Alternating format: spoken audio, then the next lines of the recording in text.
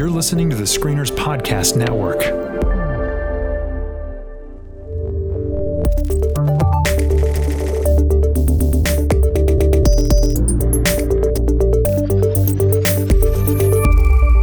Well, welcome back, everyone, to the Next Trek Podcast. Every week, we dive into the latest episode of Star Trek Discovery and give our thoughts on the final frontier. My name is Chris. And I'm Tyler.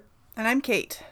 And we are back again to discuss The Red Angel. This is Season 2, Episode 10, and the IMDb summary is as follows. Burnham is stunned when she learns her ties to Section 31 run deeper than she ever fathomed. Armed with the identity of the Red Angel, the USS Discovery goes to work on its most critical mission to date. All right, guys, so this is the culmination of the entire season. We learn definitively the identity of the Red Angel in this episode. And that's a big deal, right? Because that's kind of been the mystery the entire season. What did you guys think? Let's just give our spoiler-free kind of thoughts, our kind of like overall, what we really thought about the episode. And then we can dive into spoilers and what was kind of like the most impactful moments for us of this episode. So, Tyler, I'm going to let you start, man, because I feel like there's a chasm between the way I feel about this episode and the way that Tyler feels about this episode, and I've got a feeling Kate falls somewhere in between. We're gonna see how that goes tonight, but that's just kind of what our like offline discussions have kind of led me to believe.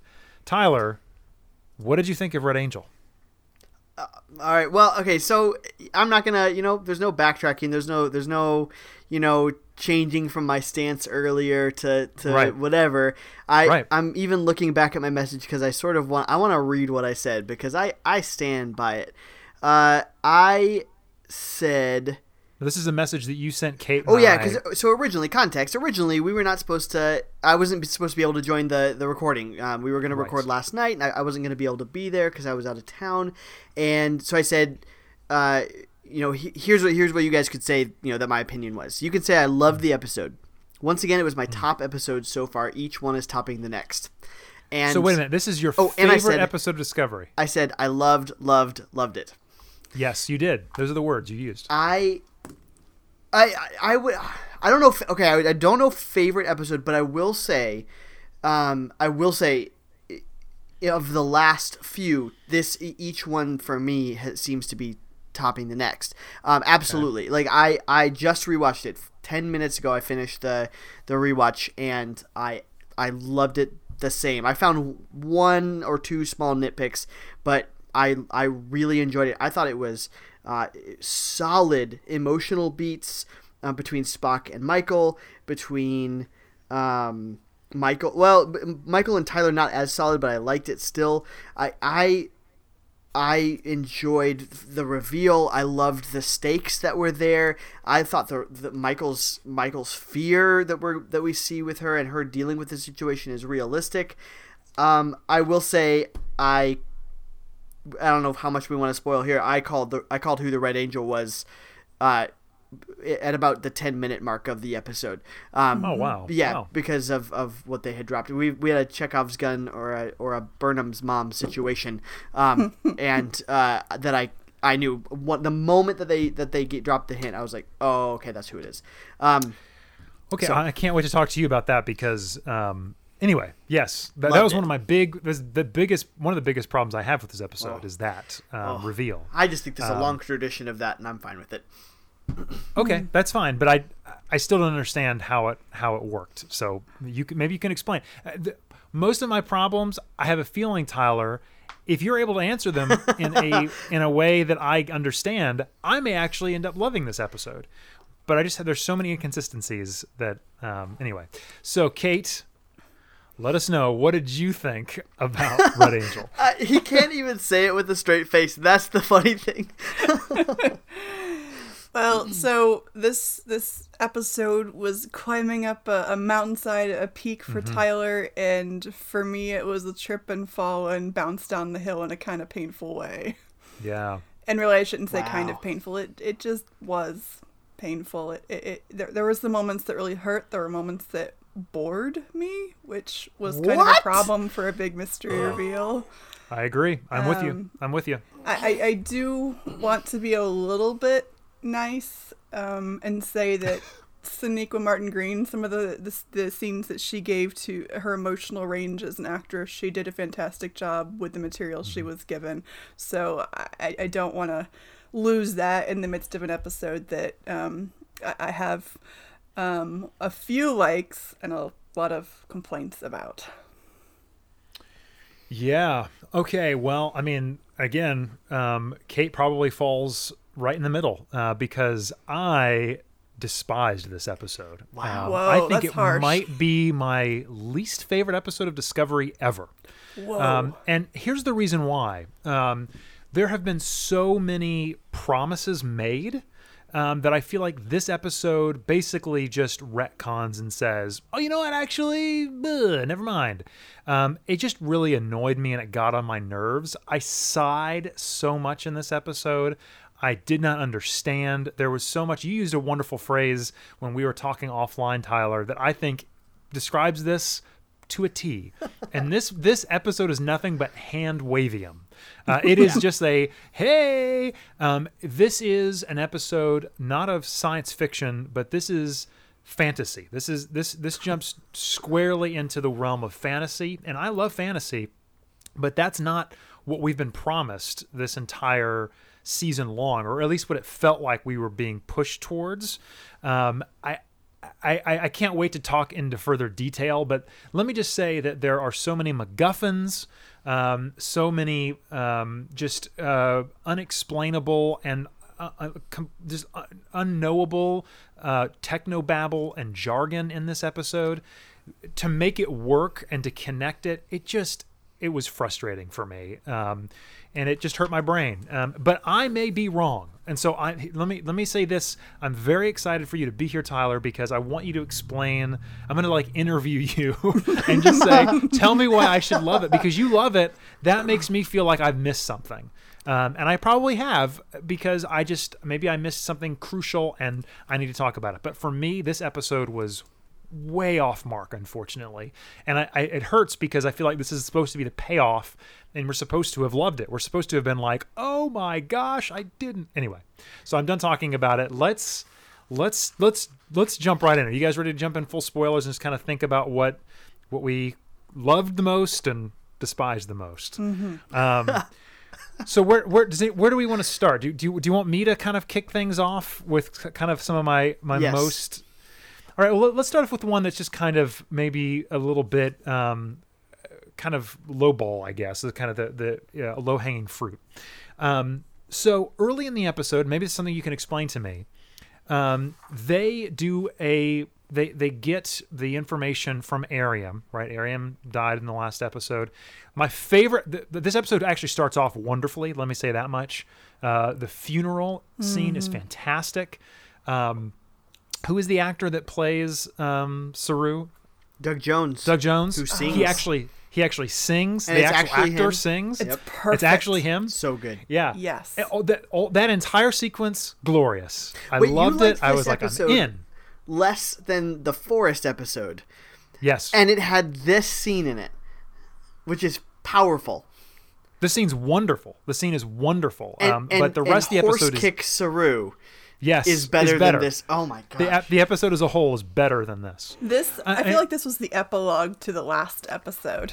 In many I ways. think it's the prologue to the next episode. Yeah, and unfortunately, I don't want to see the next episode because I feel like this my just gosh. destroys everything, all the goodwill. Okay, so that it starts off wonderfully, and that's great. So anyway, they take that data from Airiam, right? They find out that there is a biosignature in her that matches the Red Angel. 100%, they are sure, 100%, it actually is this 100% sure this person. And it turns out to be Michael Burnham. And that's too easy, and that's why, of course, it wasn't it. I didn't believe But that. what at was all. it then? What was it? I think why? that was planted. And whoever, by who? Now, it wasn't manufactured. We are told it wasn't manufactured, but we are told like it's planted. It's perfect. It is 100% Michael Burnham, and so I think either whoever hacked Arium. I even wrote this down. Hold on. To what end? So What purpose? Right. We That's don't know. my It's point. part one. No. What? So okay. So there's only one explanation for me that makes sense, and that is that her mom's actually about to die, and Michael gets in the suit and Yes. does everything that course. we've seen. So okay. All right. So okay. Yes. So that's what you exactly think's going to what happen. this is. So okay. So that's what you think's going to happen, Yes. right? Oh yeah. Okay. Absolutely. So again, like this is time travel stuff, shenanigans. we So why shenanigans. Why? With the Red Angel. why would mom then? Why would mom not know and not understand what was going to happen? Why would she wait till that moment? Why not like stop it before? Like I don't understand. Like At that moment, when? What do you mean? the To save her? trapping the Red Angel. Like what? Because if you were a time Burnham traveler, has to get into the suit, and this is Yeah, how. but that's all plot shenanigans. That does not make any sense. Like if you're a time traveler, They you don't have lost to the wait suit. till a specific No. moment. They lost the suit. They lost the suit a long time ago. Leland said, Leland talks about that. They built the suit. They lost the suit, and he, of course he doesn't say because your mother took it and ran off with it or something like that, or we lost her during an experiment. He doesn't say that because he's about to get punched in the nose. And this twice. is Because potentially plot. pre-death mom took off with it because Yes. presumably we saw mom's dead body whenever they died. No, in front of the I doubt child. that. I doubt that. I would suspect that it all happened. She got carried off by Sarek or whoever brought her to Sarek, and Michael.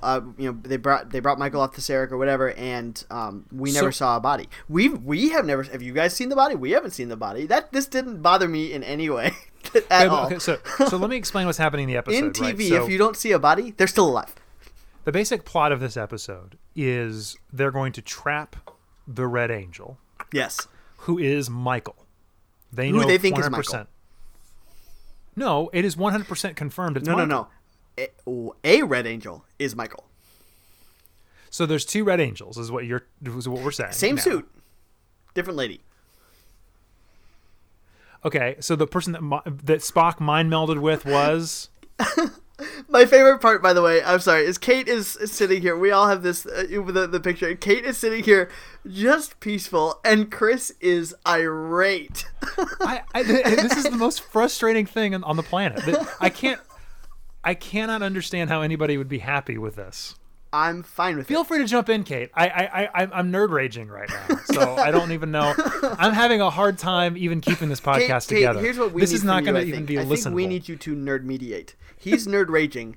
I'm I nerd thought it fine. would help him bleed off some of that over the top pressure so we could then have a conversation. We need to get Melody in here to just. So okay, so here's here's my major problems. Let me just run down my Do it. problems. Let's do it. Okay. I'm and taking then notes. and then without anything, you just tell me kind of. I'm taking notes.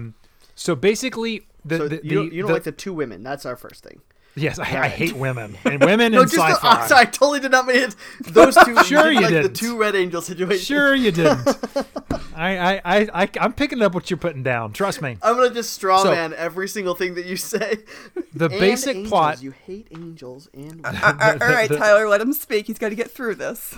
The big plot of this entire season, as we know it right now, is that there's a future AI that is fighting this Red Angel, right? And every time the Red Angel flies through a mini wormhole or micro wormhole, whatever they've come up with, the AI flies in behind her and like infects stuff. What is it? What dumbness is this? Okay, so she opens up a micro wormhole and future AI flies in behind her and infects whatever, right? Because that's what happens at the end. Leland. Right, Okay. right. Okay, so So- that's your point number 2. Wait. Like, that's I'm the actually, big. That's the I'm actually not following something. Did I miss something? What do you mean the future AI flies in after her? So they this explain one. in the episode that every time she opens up a micro wormhole, Yeah. and she flies through, the bad AI comes in behind her and infects stuff. That's why, They said that in this episode?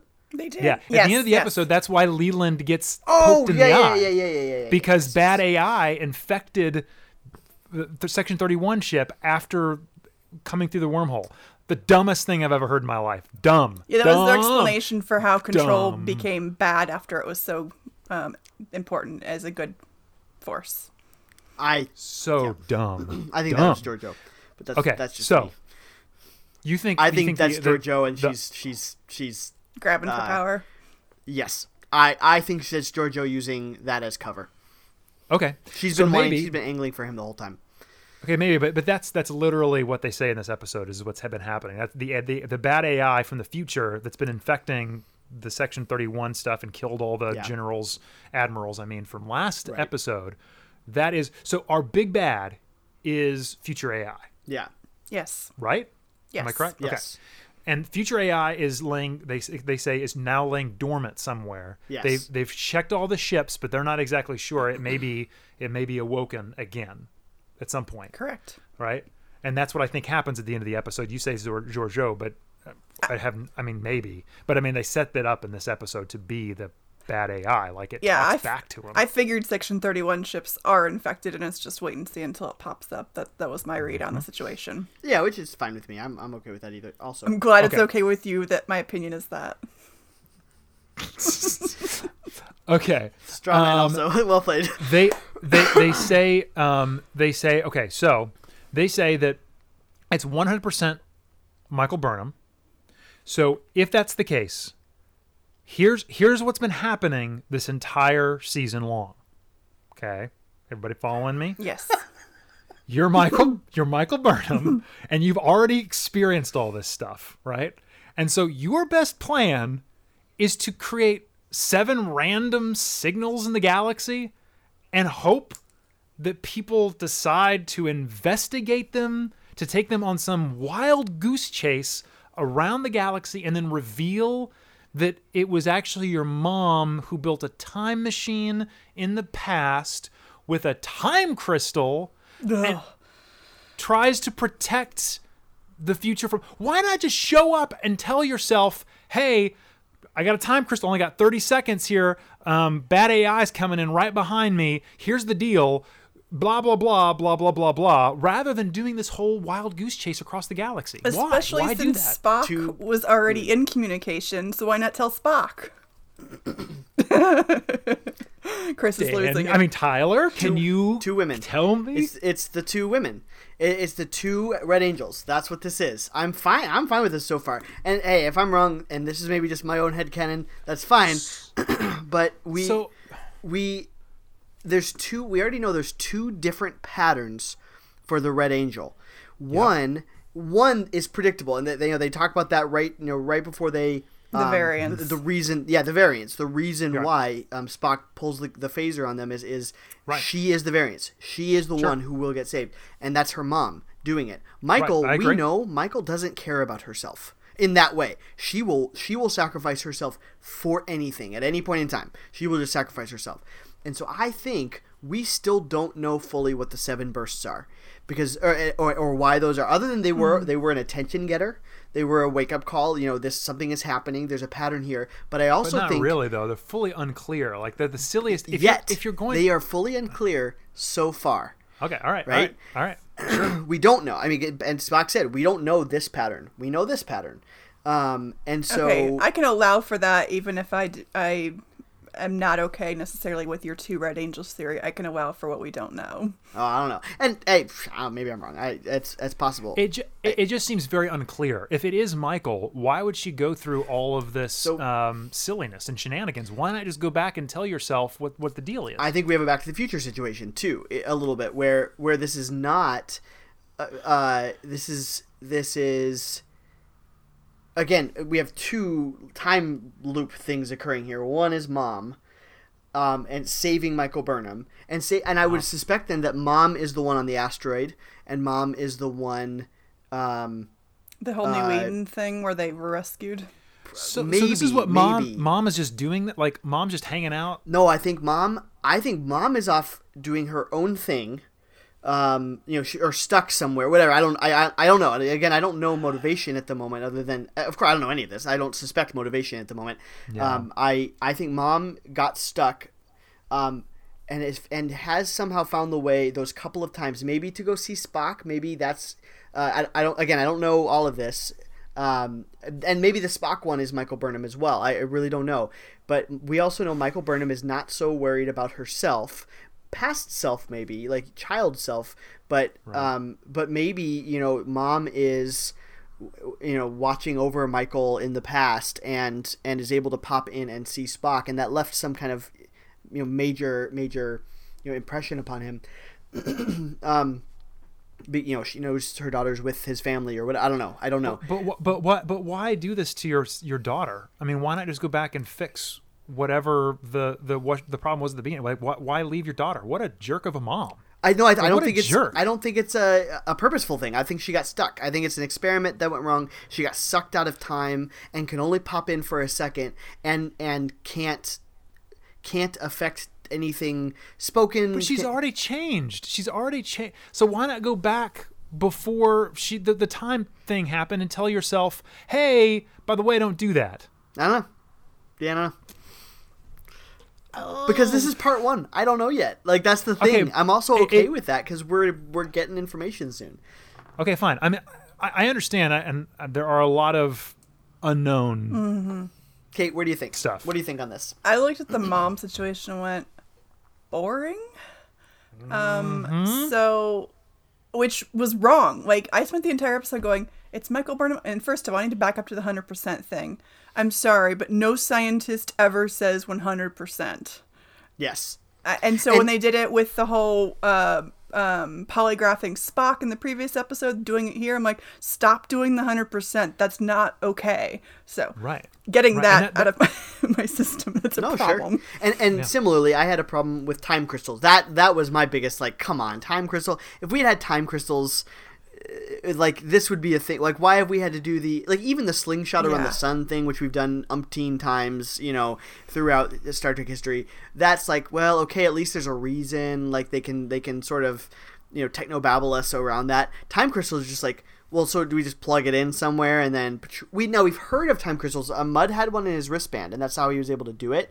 But I sort of took that as Mudd just BSing us, you know, or something like that. Yeah, but, yeah. Can I get back to boring mom?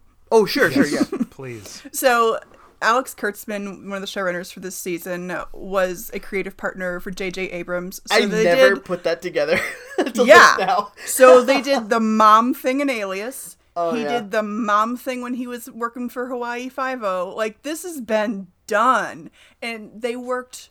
They twisted themselves into a pretzel just so they could have this reveal that's been done, and I didn't care when it finally happened. It was not. I could see the logical sequences that they were putting into place to make it work, but emotionally, it was never inevitable, and that was a huge it was only intellectually inevitable and not in a satisfying way. It was it was out of nowhere. Yeah, it was out of nowhere. It's because they wanted to twist, because the whole J.J. Abrams thing was the mystery box, and that worked great in the Alias days. It worked for Fringe. Lost is debatable. But here, it's just like they bent over backwards to have this big convoluted mystery plot, and then surprise reveal, and we're like, we don't care because you're so invested in this failed mystery box that doesn't really work in this setting. And so whenever it's finally mom, which I saw that one coming to within the episode, not as early as Tyler did, because I spent the first part of the episode going, it's Michael? Really? Nothing feels right. This is not okay. It just does not work. And then when it didn't work, I'm like, well, at least it's not Michael, but the reveal is not worth it either. I thought it was Michael for episodes. So one, I thought actually that didn't weird me out as much as, like Tilly just walks in and says it, and that was my immediately like, okay, so obviously it's not Michael, because it's like an episode of House or something, you know, like right. Everything you need to know they drop earlier in the episode. Yes, exactly. Classic network TV making. Right, and fine with, like, honestly, to me that the what doesn't matter of it, like the what of it being the mom. What I want to see is daggone Sonequa Martin Green playing against, and I'm forgetting their mom's name. I looked it up. Sonia somebody. I always forget her last name. She's an excellent actress. She's on The Wire, among other things. I love her. She's on a lot of good things. But the emotional setup did not work. Sonia, and so while I'm glad to see the actress, and I'll be interested to see how they play off of that, it's this whole, but the emotional isn't there, so I don't care. And then this big reveal bored me. I don't know. I feel like we're focusing on this one thing, which is so clearly a setup for the next episode. Like, I can't say it didn't pay off because it hasn't even tried to pay off yet. Mm-hmm. Like, it hasn't started to pay off. That's next episode. And if they don't land it next episode, like I'm on your side. I'm with you because. But do you find this? You genuinely find this interesting though? The fact that it was actually her mom who's been flying through time and space with a time crystal. And she's been literally ripping holes in space-time continuum to save her daughter. And at some point, her daughter puts on the suit and becomes 100% sure that that's the Red Angel. And then she has to go and stop future AI from taking over and destroying the galaxy. Yes. That sounds interesting to you. I'm fine with it. Because it's just disappointing to me. I just don't know where that's my point. My thing is I don't know where it's gonna go. It hasn't paid off yet. It hasn't tried, like I said. As I'm thinking about it, the part that it does get disappointing, not disappointing, but just same old thing for me is it's the Wasp, from Marvel's Ant-Man and the Wasp again, because it's her mom and then she becomes the Wasp, but whatever, that and it's literally a suit that she picks up and that takes her out of some kind of reality. None of this was original. I mean, no, Kate is 100%. 100% correct. 100%. I'm not saying scientists don't use 100%, but I do. And Kate is 100% correct in this. In that this is just, it's so derivative. It's not even interesting derivative. It's not even like, they were clever for taking it from this other source and then wrapping it around this. I never saw that coming. But we'll see what they do with it. You guys felt this way 2 episodes ago with 3 episodes ago with Spock's first introduction, right? Yeah. And that's fine. I'm not saying like the next episode was your favorite in the entire. Well, actually, we really liked, I think, 2 episodes ago, or maybe it was last episode. But Jonathan Frakes' last episode was one of the best. Phenomenal, right? And because it was the setup, and I agree. Now this is maybe a misuse of format. This should have been a 2-hour episode, or whatever, or more back-to-back format where we do not get the payoff, and that's network filmmaking, and that's network structure. Is too bad in cliffhanger, and we move forward. I'm waiting to see what they do. I think that argument would hold water better had the way they set this episode up not been so messed up. Because they started out with that whole, it's 100% Michael. We didn't need to know it was Michael. We only needed to know that she was the variance pattern to make good bait. It didn't need to be her to then have that big twist. It would have been actually more satisfying to find out it was her mom if it hadn't been the 100% Michael. Oh, psych, it's mommy. Like that. So literally all it would take is a percentage change. Like if they said it's a 98% match for Michael Burnham, which would have given the opening. What? But it's not just that. But yes, I will grant you that is certainly something that I'm probably sticking on a little bit too much. There's another aspect of this that's missing that could have worked too. She's pulling off a needs of the many outweigh the needs of a few with her sacrifice, but that is nowheres in this. They are so focused on their mystery box that they miss elements that would have made this a stronger episode.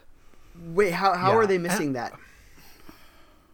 Because They literally almost exactly quote that. It's Spock. She gets in the seat and Spock says, "We need to be careful about her. Make sure." He says, "Dr. Culber, you need to make sure this works because if she dies, we don't simply lose Michael Burnham or something like that. We lose the future." Lame line, but the point is there. Lame line, but whatever. Like. If he hadn't said it, I thought it anyway. This is my point, though. I think you thought it. Because my point is the Red Angel as Michael Burnham as the Red Angel overlaying that distracted from all the other pieces that were there and robbed it of its meaning and power. Wow. Yeah, and a lot of and again, like the technobabble and hand-wavium is almost exemplified in the final sequence of the Red Angel being pulled, or not even being pulled, but when she first enters the atmosphere. So Michael Burnham's sitting on the chair, right? She's gasping and dies, right? In a really painful, graphic, overly long scene. But Michael died. Yes. Yes? She's dead. Yes. So explain to me this, guys. her mother seemingly invented a time machine from the past, right? Mm-hmm. She comes to the future and has a magic I can cure death beam ray. Yes. And where is that? And why don't we have that anymore? Well, that really made me upset. If we want to go there, then Into Darkness, they cured death in Star Trek Into Darkness, and then that wasn't in Beyond. All the fantasy stuff is just ridiculous when they do this. And again, like I'm saying, this is all plot. I felt like this episode was nothing but we need to get this scene to happen. And how can we explain away getting there? And it just didn't work for me. It was all like shortcuts. This episode felt like a shortcut. That's what this episode felt like to me. I think a shortcut to get to where they want to go. Okay, let's say for the moment we need to. I think we have to agree to disagree on for the moment on the Red Angel situation and wait until next episode, because I just think we aren't going to get there. Okay. What I really, here's why I think I'm more viscerally disagreeing is that that we're focusing on that one thing and the time crystal, which I think that was my one thing. I kind of, it clicked the first time. I was like, time crystal, that's funky, and then this time I thought, yeah, that's really dumb. Although weirdly, I watched. I'm still on my Next Generation rewatch, and I watched the season 1 episode "We'll Always Have Paris," which is the one where there's a guy doing time research on a planet, and they walk into a room, and there's a real huge crystal that has broken and is messing up time around them, and I was like, okay. Anyway, I just thought that was an interesting, weird coincidence that I watched that in the last day or so. I think, though, that we're skipping over some of the other very interesting moments throughout this episode that are character based, and I think that are I've got really two positives that I'd be more than happy to share with you. Okay, which ones? And yes, they are that. The Spock Michael moment was wonderful. Amazing. At the when she's fighting at his line being there when Michael would punch Leland, if he would have found that moment satisfying. Oh, I love it. This is the first. As I was watching this sequence, I leaned over to Melody, my wife, and said, "It's the first time I actually recognized Spock." Yes, that was 100% a Spock this line. scene. Yeah, so the first time I recognized him in the entire, and so I enjoyed that. I still don't understand how he got there. Last episode he was a jerk, and this episode suddenly he's fine. I don't understand. Like I said, it's a shortcut. Like suddenly, like now I don't think he's brother. entirely fine. I think he's trying, though. I think he's trying. But why? Last time, and again, like I think it was 2 episodes ago, he made this comment like, "Yeah, you were just a child when all that happened. That doesn't matter. You still made it. You were a child. Blah blah blah. It doesn't matter." In this episode, he's just like, "Oh, but you were just a child." And I was like, "Wait, that was." I think you used that. I think he's coming back from his logic break thing. I think he was emotional 2 episodes ago, and because they said this in that episode. I'm not reading this into it. We have to detach him from logic because in order to fix his mind. And I think it took. Now I wish they would have like followed that up more explicitly later. But I've read that as we detached him from logic, so he was super pissy for an episode, and then he's slowly coming back to himself, and he's rationally saying, "You were just a kid. This is whatever." So either way, that scene and the relief on Michael's face afterwards, when they said that this wasn't an expected was not an expected conversation that they were going to have, that was a wonderfully touching moment, and I enjoyed that very much. Yes, I like that, and like I said before, the Ariam funeral as well, I enjoyed very much as well. Mm-hmm. Those two, those are my 2 good ones. I like that. Okay, so then how do you guys feel about, I'm just going to use my feeling word up front, awful scene with Giorgio and Stamets and Culber and that whole male tension bit. I just thought that was funny. I thought it was dumb. I thought it was not funny. Okay. She called him puppy. Yeah, it was really actually. Oh, it was. I found it to be actively painful. I don't know. Painful? Not only painful, but like it out of place. It was weird. I will give you that. I was like, what show am I watching right now? And my wife leans over to me and says, "Why is Culber in like a black suit? He looks like he just walked out of like GQ, the Mirror Universe." Yeah. It's really weird. It's just weird. No, anyway, I don't know what to think. Well, of and it, they said they said he hasn't been reinstated yet. So I mean the clothing choice I don't love, but I was like, well, there's a reason. They did say there's a reason he's not in uniform. It's Spock that I'm wondering why he's dressed like he's in Section 31. He's not in uniform. He's wearing black leather as well. Apparently, that is just the style. If you're not in Starfleet, it's just the future. When you're you're slipping into something more comfortable, it is skin tight leather. Yes. is what they choose. Which makes sense in Giorgio, but I draw the line there. I still don't think it works for Section 31. Like they're pulling that from Deep Space Nine. Sloan, who they talked about in Deep Space Nine, is never wearing a Starfleet uniform. So I get that, and he's always wearing, I think, black. Maybe not leather, but he's wearing black. So I think that's dumb, but they're at least taking it from a place. I thought it was I did love that. My favorite line, though, other than it was a stupid scene. Did you just call me Poppy? And I just like, is that because I thought the same thing? Did she just what? And then Tilly saying, "What just happened?" Because that's how I was feeling. I was like, "Yeah, what did just happen?" It was weird. I agree with you that Tilly's always charming. She is always charming. I don't know that even that line saved the scene because it didn't. I'm not saying it saved the scene. I'm saying I liked the line. Wow. All right, so I get it, man, but I'm just saying, there's so many. You want to talk about another miss for me? Maybe you guys loved it, but the Ash Michael stuff. Did you buy any of that at all? Like, yes. For me, I was like, oh man, I was like, you did not earn that at all. Like, you've not done anything all season long to earn this, and now, I'm gonna kiss you, and then what was it like? I have it written here someplace. His line about why he wants to stay in Section 31. He says something along the lines of like, let me find it. Ash believes in Section 31's mission, but not its tactics.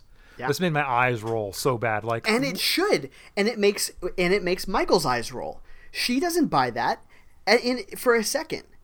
And why he's wrong. Ash? Like, I think he's a broken guy. Like this season is so much about psychological, recovery and trauma and things like that. Think of this guy. This guy in the last 6 months has been a human who was a Klingon, who went to the Mirror Universe, who killed a fellow crew member, who went back to Kronos, who found out he had a daughter with the Klingon High Commander, or son, with a Klingon High Commander, who had to abandon his son. Like, he is an aimless guy. I don't condone his. I think it's wrong he joined Section 31. I think that's dumb, but I think that's dumb in character. Dumb in character. Can I get that on a T-shirt? No, I think we do dumb stuff, right? People have signed up for the military because that's you're dumb. Dumb. You're dumb. At least it's consistent with your character. But true. But people like. I was just listening. Kate and I listened to a podcast called Writing Excuses, and it was not a recent episode, but I was re-listening to some things, and it's got Brandon Sanderson's an author, and Mary Robinette Kowal and Howard Taylor host it, and Dan Wells, and who were all in Seattle like a week ago, and I missed them. Fail. But yes. But anyway, they're talking about writing, and one thing they were talking about is characters who are not fully. They had a term that I'm forgetting, but who are not, I guess, monolithic is how they would almost describe it, where we don't only act for one motivation in our lives. Like, we have other stuff going on, and we are not as solely driven as so many characters in film and literature are. We have crap that happens, and it fractures us, and it makes us make weird, very inconsistent decisions. Mm-hmm. And I think this is a guy who has gone through physical and emotional and mental trauma for the last X number of years or months. We don't know how long really exactly it's been, but for a while now, and he's aimless. Mm-hmm. And he's trying to find his place, and he's returned to Discovery to find the last place he was happy. And I loved it. Paid off the scene between him and Michael in the turbolift. Not the scene with him and Michael kissing. I believed that because they were both emotionally messed up. And frankly, she was emotionally messed up, and he took advantage of that. Is how I read that, by the way. But anyway, there's the whole thing. So, but they're in the elevator, and it's after Ariam's funeral, and he's basically nudging her, emotionally in the elevator, and oh, I thought you spoke so well, and she's like, I know what you're doing, Ash. I know what you're doing. It's not going to work. I don't believe it. And, they have multiple conversations throughout the episode, and one is, you knew about my parents, didn't you? And I almost wanted her to punch him in the nose like Leland, because that would just be interesting. But okay. Yes. I thought Anything she was going to interesting do in this it. episode would have been wonderful. I agree with you on that one. But with that, I don't think that they're back together, or if they are, they're gonna there's a foundational problem with their relationship where they made out because they were both emotionally messed up. I mean, maybe, but I feel like this episode is nothing but shorthand. Like, now they're back together. I don't think they are. I hope I'm right. I really hope I'm right that they're not together. Like, I think that was a mess up. Yeah, I think I fall a little bit in between you guys, because while I see Tyler's points about motivations and the character Ash Tyler and what he's doing, I think he's been underwritten throughout this season, and so the writing hasn't supported that, which I think is Chris's point. Oh, I agree. Absolutely. Yes. There's nothing for them to stand on. And I say what I said maybe a couple episodes ago. They could kill off Ash Tyler and I would shed no tears. It would not. I'm completely disconnected from his character. I don't think it's important to anything. Literally anyone. But can we agree no one likes that he is more successful than Nan, who still, she got a scene with Michael, with the whole, I'm glad you were there kind of moment, but she's still the most wasted character on the show. Yeah. But Tyler was a main guy last season. You know what I mean? Yeah. Like, Nan's maybe kind of that's like why in the I'm background. liking him. Like, at least, like, if this was first season, let alone, by the way, that Reno, who they dropped, and we've never seen her since that one episode where she sucked the slug off of She isn't dropped. Tilly. I saw that on Twitter when they were live tweeting the Paley Fest that Yes. she will be in every episode that she has the free time to be in, and that's the agreement that she made with Kurtzman. So we'll see more of her when she has time for us. Yeah, because she's a pretty. She's busy. She's a pretty coveted actress, yeah. I love her. She's hilarious. But I think this would be with Tyler, we would have a Tasha Yar situation if it was if this was his first season. I agree. We would not care. Maybe I'm being forgiving because I loved his character so much last year. I loved him so much. I thought he was next to Michael, my favorite character. There's a difference between loving him as a character and the way he's being written, and that remains a fundamental sticking point. I am not saying he is being well used or well written, other than I'm saying that it makes sense in this episode what happened with him. I agree. I think I agree. They're underutilizing him. All of these underutilizations, the Culber storyline, none all the rest, it continues to build my argument for me of why aren't they taking advantage of the streaming format.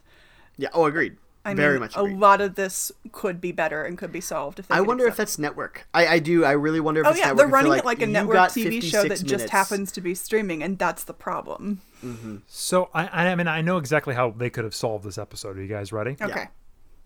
Yeah. Okay. There wasn't enough Pike in this episode. Completely agree. Because and this There's is the never thing that enough I'm Pike. most worried about is that he's not going to be there next season, and so this is what we're going to be getting all the time. And I'm just like, I don't like this.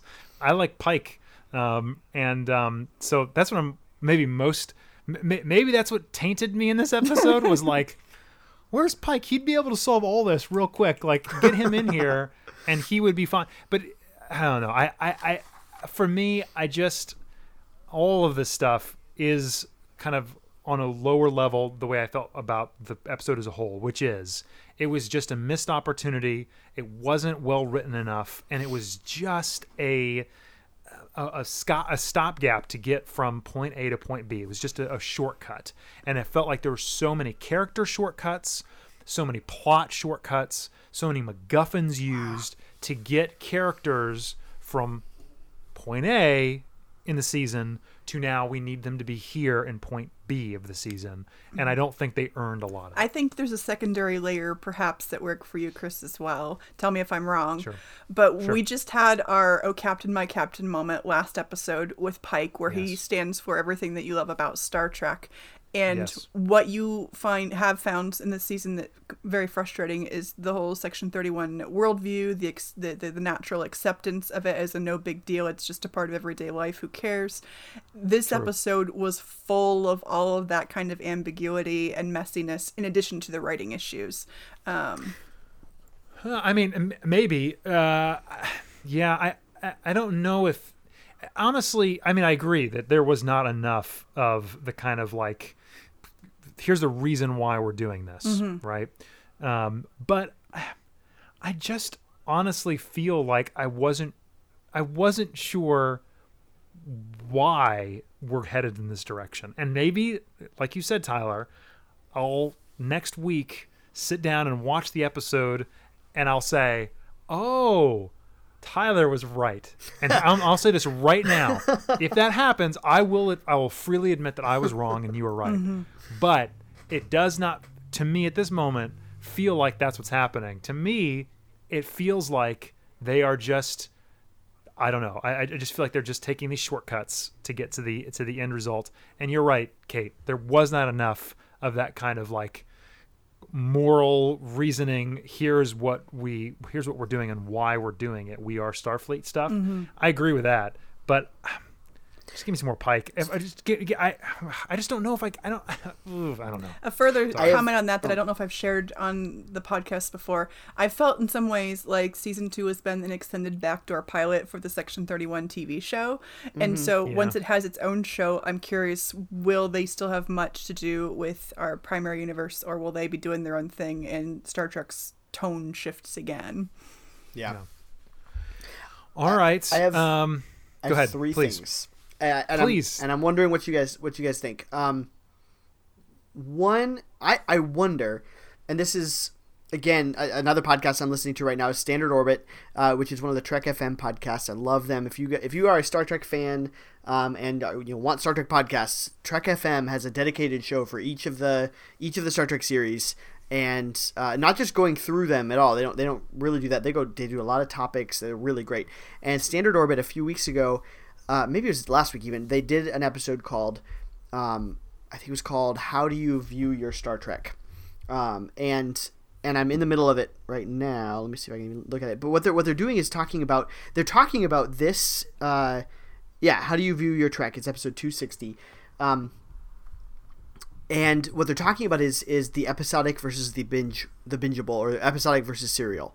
And I wonder if this is one step further an issue, if we would have this issue if we were binging this season, because we wouldn't have to wait. I wonder. I just wonder. I really don't know. I had that thought while I was doing my rewatch earlier tonight of how much better would this be if I could just binge it. That would answer some of the questions that are frustrations because we have to wait. Because what we're getting, Netflix quality, and they're spending more money than Netflix. I can't believe this is something we talked about. Last season 1 of Discovery was the most expensive television show ever made. From what I hear. Interesting. That's a stat. No, that doesn't seem right, way. but okay. I know. Game of Thrones? Are you kidding me? There's no way. And that's, there's I know, no and way. I didn't fact check this. This is just something I heard. So it's possible I'm wrong, but it's very possible. I mean, that's crazy if it is. But I have a hard time believing. Yeah, that's incredible. I immediately thought Game of Thrones, really, but I wonder if what we're getting is very high quality movie quality. We've commented on the special effects and things like that. Totally. Yeah. Movie quality special effects and high quality acting and actors and things like that. And yet it's presented to us in CBS's, no longer than 60 minutes. They'll maybe give us some 55-minute episodes and weekly, rather than a binging season, or bingeable season, because that's what they know, that's what they do. And I mean, because I'm thinking back toward over Daredevil or some of these Netflix series that I've really loved that have dropped and I've binged, to a point, even Game of Thrones, but where I'm like there's a reason you can't stop watching at that point, right?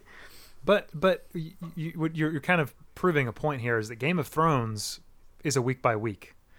So is good point. Very good point. Game of Thrones is. I've been rewatching it, so I'm binging it. Here's the reason why they do this. Yeah. Is that so people like us will talk about it every week. 100%. The reason why they do this. Yeah. Yeah. This is a community. This is a decision. Yeah. For people to have a conversation throughout the week. Which I appreciate on that end too. I'd be more okay with it if the episodes were longer. Well, I mean, but here and again, like I'm sure that has to do with like a budgeting standpoint, Sure. right? Like how there's like an understanding of, okay, you can do this many episodes and it's going to cost you this amount of money, and most people for the last since I don't know how long television's been around, an hour is what people expect. Right. So if you go any longer than that, people weren't expecting it. You know what I mean? So what I'm saying is that they're playing within the norms. They're doing what is expected, and I agree with you. They could do more if they wanted to, but I have no problem with any of this. The formatting, I don't have a problem with. I don't mind the week to week, as long as where they're leading us is someplace that is really Satisfying. interesting and exciting. Sorry? Satisfying, or even the journey itself. So, 'cause most people didn't like Lost. I loved it. Yeah. I loved it because I had a group of friends. This is the reason why I love Discovery right now, is because I have you guys that I get to sit here and talk about every week. And the only reason why I'm hating on this episode is because I'm loving Discovery so much. Yeah. So this is You're this is expecting nothing, more from it. I have, well, not that. I don't deserve anything. They can do whatever they want. This is just my, opinion of a stupid opinion, sitting on a couch watching something that somebody else made. And you make a good point, Tyler. Like, there are hundreds and hundreds of people, craftsmen, artists, that make every episode of this show that we watch and love, and that I'm hating on right now. And I don't want to lose perspective of that, right? Yeah. But for me, watching this episode, I felt like, I didn't want it to go this way. Yeah. And I'm hoping that, it'll course correct and it'll be something I wasn't even expecting. Right. And this episode, I'll look back and I say, Tyler, I'm sorry, I was wrong. Well, But I actually enjoy this moment because even though I didn't like it, I actually like that I didn't like it, and that I get to talk to you guys about it. Does that honestly- make sense? Oh, yeah, absolutely. 'cause- yeah. Some of those mediocre episodes, of other things, they're not as fun to talk about the ones that you're arguing about, Yeah. But you can't do this with Daredevil. No. Like you say that about Netflix, but when it drops all at once, the social Agreed. consciousness isn't yeah. in one place. Right now, every Trekkie on the planet Yep. is thinking, wow, that episode was really great, or wow, that episode was Yep. terrible, or someplace obviously, in between. And it's interesting because we all get to have that conversation together for 1 week. I love it. And then we get to move on to the next one.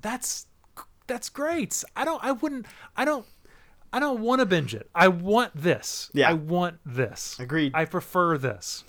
Agreed. I think the nuance I would offer, because I do agree with what you're saying, Chris, is that when you're writing in a serialized format that is not Yes. going to be binge available, that you're setting yourself up for a particular task that I don't know that they're entirely achieving, and maybe they'll just get better at it as they go. Agreed. I think season 1 they attempted to do that mystery and figure out the Voke Tyler deal. I found that very interesting. This is a new thing for Trek. Let's be honest. Like these season long stories. Yeah.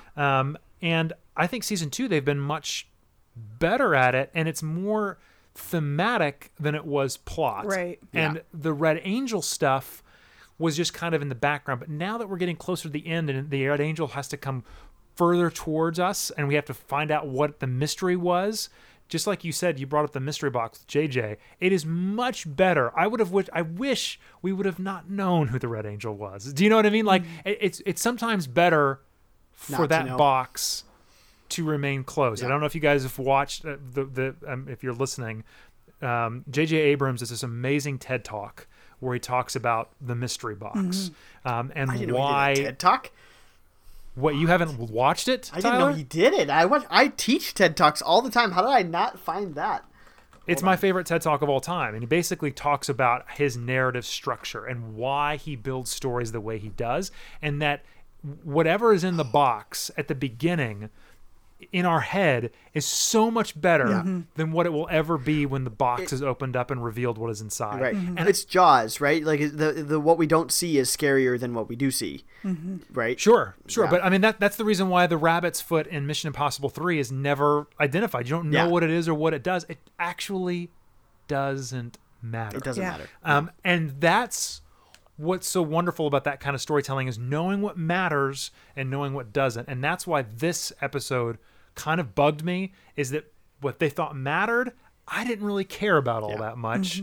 And I don't think it's as impactful as they thought it was. So I'm hoping that maybe there's a bigger reason why, and we'll find that out, and I'll be wrong. Yeah.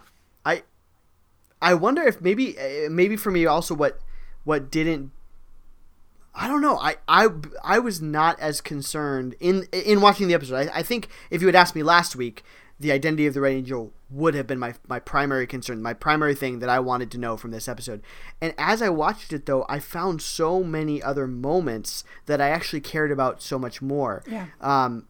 And that by the end, and maybe it's also because I figured it out, stupidly or not, I figured it out way early, and so that just didn't bug me anymore. But like, in the biggest question, which we haven't touched on yet in this episode, and I know we're running right at about an hour almost, so I want to hit this. The biggest question I have is, what is Georgiou's game in all of this? Because I am finding her so fascinating this season.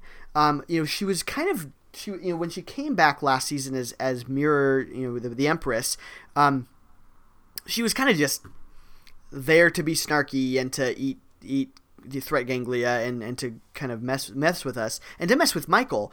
And she very well may still be messing with Michael. In fact, I know she's got to be messing with Michael, but I cannot see it. She has been laying breadcrumbs for a while, getting Michael to trust her. And of course, because she wants Michael to trust her, I don't trust her, right? But she got Spock off the Section 31 ship. She got Leland to tell Michael about her parents. And she even, I still think, even though it was a dumb scene, I think there's a reason for what she was doing with Stamets and Culber. Like, the second time, I didn't think this the first time, it was the second time, so maybe I'm reading into it too much. Was she both messing with them and weirdly reconciling them? Was she trying to get them both pissed at her flirting with Paul? To make them a united front. To make them reunite. Yeah, to be united against her. Did she, and I still think she killed Leland, I could be wrong. I still think she did that. But her concern, and she's a great actress. Michelle Yeoh is a great actress, but so is Georgiou. She was so concerned when Michael was dying. So concerned. She was super concerned before Michael even went on the mission. She was against the mission, that I was like, what are we seeing? What's real? And for me, that was the most compelling thing, because I cannot differentiate. I can't predict. I have no idea. Does she just want the Red Angel suit? She wants to make sure Michael gets into the suit. I don't know. Does she want to use it to further her own end game? So yeah. Anyway, all this to say, I thought that I was way less distracted by who the Red Angel is, and so much more intrigued by what Georgiou's actual game is, and she's been playing it so subtly throughout the season, that I think is actually, I think the Red Angel is actually a MacGuffin for what her end game is, but that's it too. Interesting thought. She certainly plays the spectrum of cartoonish villain down to quasi mother figure. Yeah. And there are certainly questions there. And so well. Oh, I love it. Yeah. Yeah. Chris, no? Yeah. No, it's fine. She's so intriguing to me. Well, I mean, maybe her motivation is interesting to me.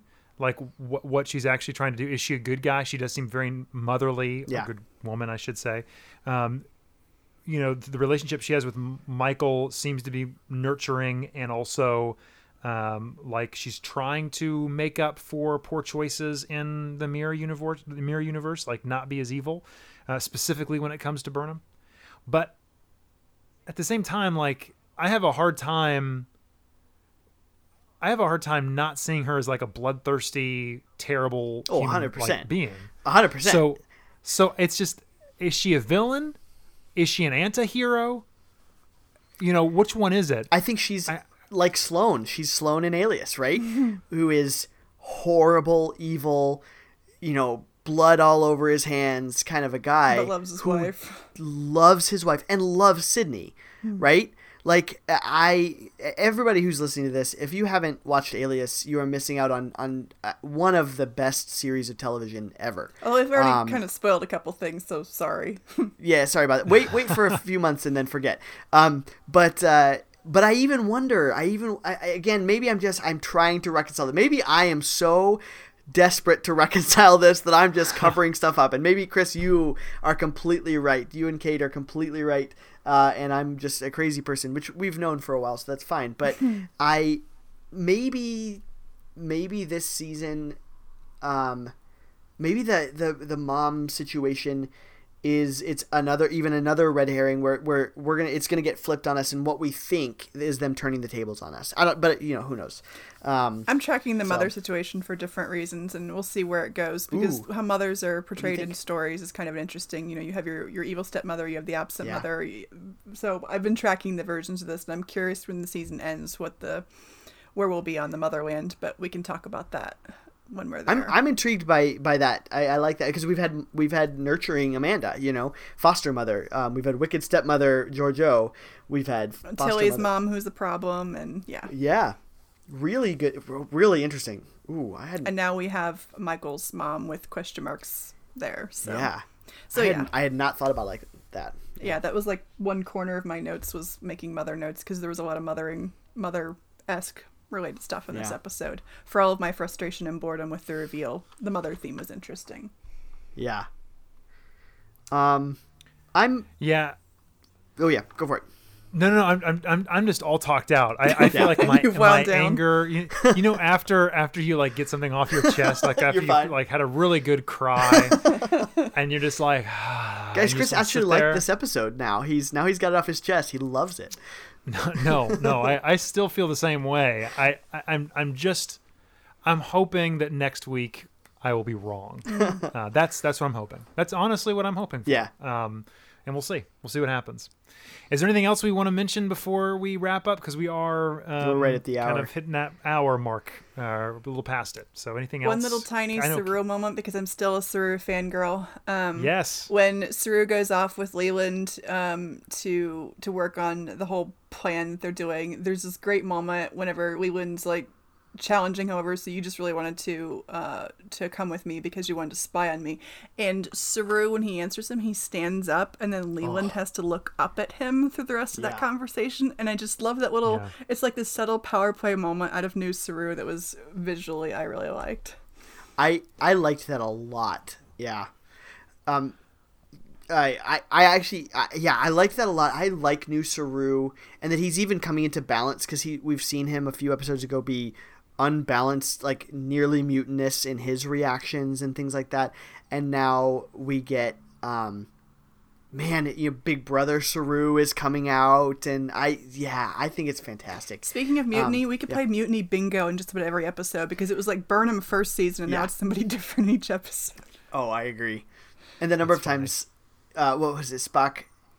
It wasn't mutiny. I thought he made a mutiny joke. It was the another Star. I liked his joke before Michael gets strapped in. That was funny. Yeah. And then check out in my Twitter feed, TrekCore posted a deep cut back to Voyager with the whole technology that shows up before its time bit that plays directly into this episode. How so? They played a scene, I forget which episode of Voyager it's from, but it's one with Janeway and Chakotay in front of a computer, and they're talking about when computers showed up in the 20th century and how things shouldn't have happened the way they did, and it's evidence of a future timeline interfering with the past. I love it. Yeah, that stuff really actually bothered me. I'm not going to get into it, but like the idea that like time travel is the reason why we're technologically advanced, just like Michael, I have a problem with that. I'm hoping that's aliens. Not where we're going. I have a problem with that too, but I do like the deep cut to Voyager. So I'm with you. I'm with you on the precedence. Yes. But I'm not cool with that idea, and I'm hoping that's not where we're going even further in the end of this episode, where something happens. And see, because the one tangent that I'm not going to get on, and we're not going to go here now, but the one thing that still is a nub with Burnham and Mom is, what does the church have to do with any of it? Sure. We're not going to get into that right now, but I'm just saying that makes no sense unless there's some sort of future technology that blah blah blah blah blah. And that's what I would bends suspect. time. Yeah. We can revisit later when it comes up or it doesn't. Well, and I think this season is going to actually, this is going to require the rewatch and recap episode that we did it with season 1. Oh, sure. More than I anything, agree. right? Because we will have all those pieces of a puzzle, and we have to put them together and see if does it actually pay off, and revisit episodes like this or episodes that we really liked. Maybe we'll see differently in hindsight too. So Yeah, Tyler. Sorry. Yeah, I'll take it. I'll take it too. I'll take the same challenge as Chris. If I'm wrong, I'm wrong. That's all I've been waiting for, is to hear you say that. I was hoping. I'm you'd not take the gonna challenge. be, but if I am, if I am, then that's fine. Well, that brings us, I think, to the end. The only other thing I'd recommend is, is we had talked about. We had talked about whether Anson Mount has a podcast, and he featured Ethan Peck in 2 interviews over the last 2 weeks, I think. And then upcoming, I believe, is Doug Jones, That's and correct. it's at the Well Pod on Twitter, and then it's the Well Podcast is what it's called. I'd highly recommend it. Kate and I have both listened to it. Chris, have you had a chance to listen to that one at all? I have not, but it is on my list of things to get to, And they're as short. soon as possible. Yeah, they're short episodes. I want to say 30 minutes, something like that, maybe a little longer. So they're both worth it. I haven't listened to anything else. Anthony Hopkins is coming up soon in this season, they said too. So check out anyway, the podcast. just very It's interesting, and I'd recommend that. We're also gonna try and very kindly nudge the writers' room at Star Trek Discovery to see if they can hashtag keep Pike. So anything we can to keep Pike. Use that hashtag. We're gonna lovingly nudge them to maybe reconsider a decision that they have To make made. the right choice. To make the right choice. the Keep Pike. right choice. Yeah. And with that, everybody, thank you for listening. As always, you can find us on Twitter at The Next Trek. You can find us on Facebook at The Next Trek Podcast as well. And just follow along. Let us know what you thought. Subscribe to us. Rate us 5 stars on iTunes if you think we have done a good job. And keep in touch and live long and prosper.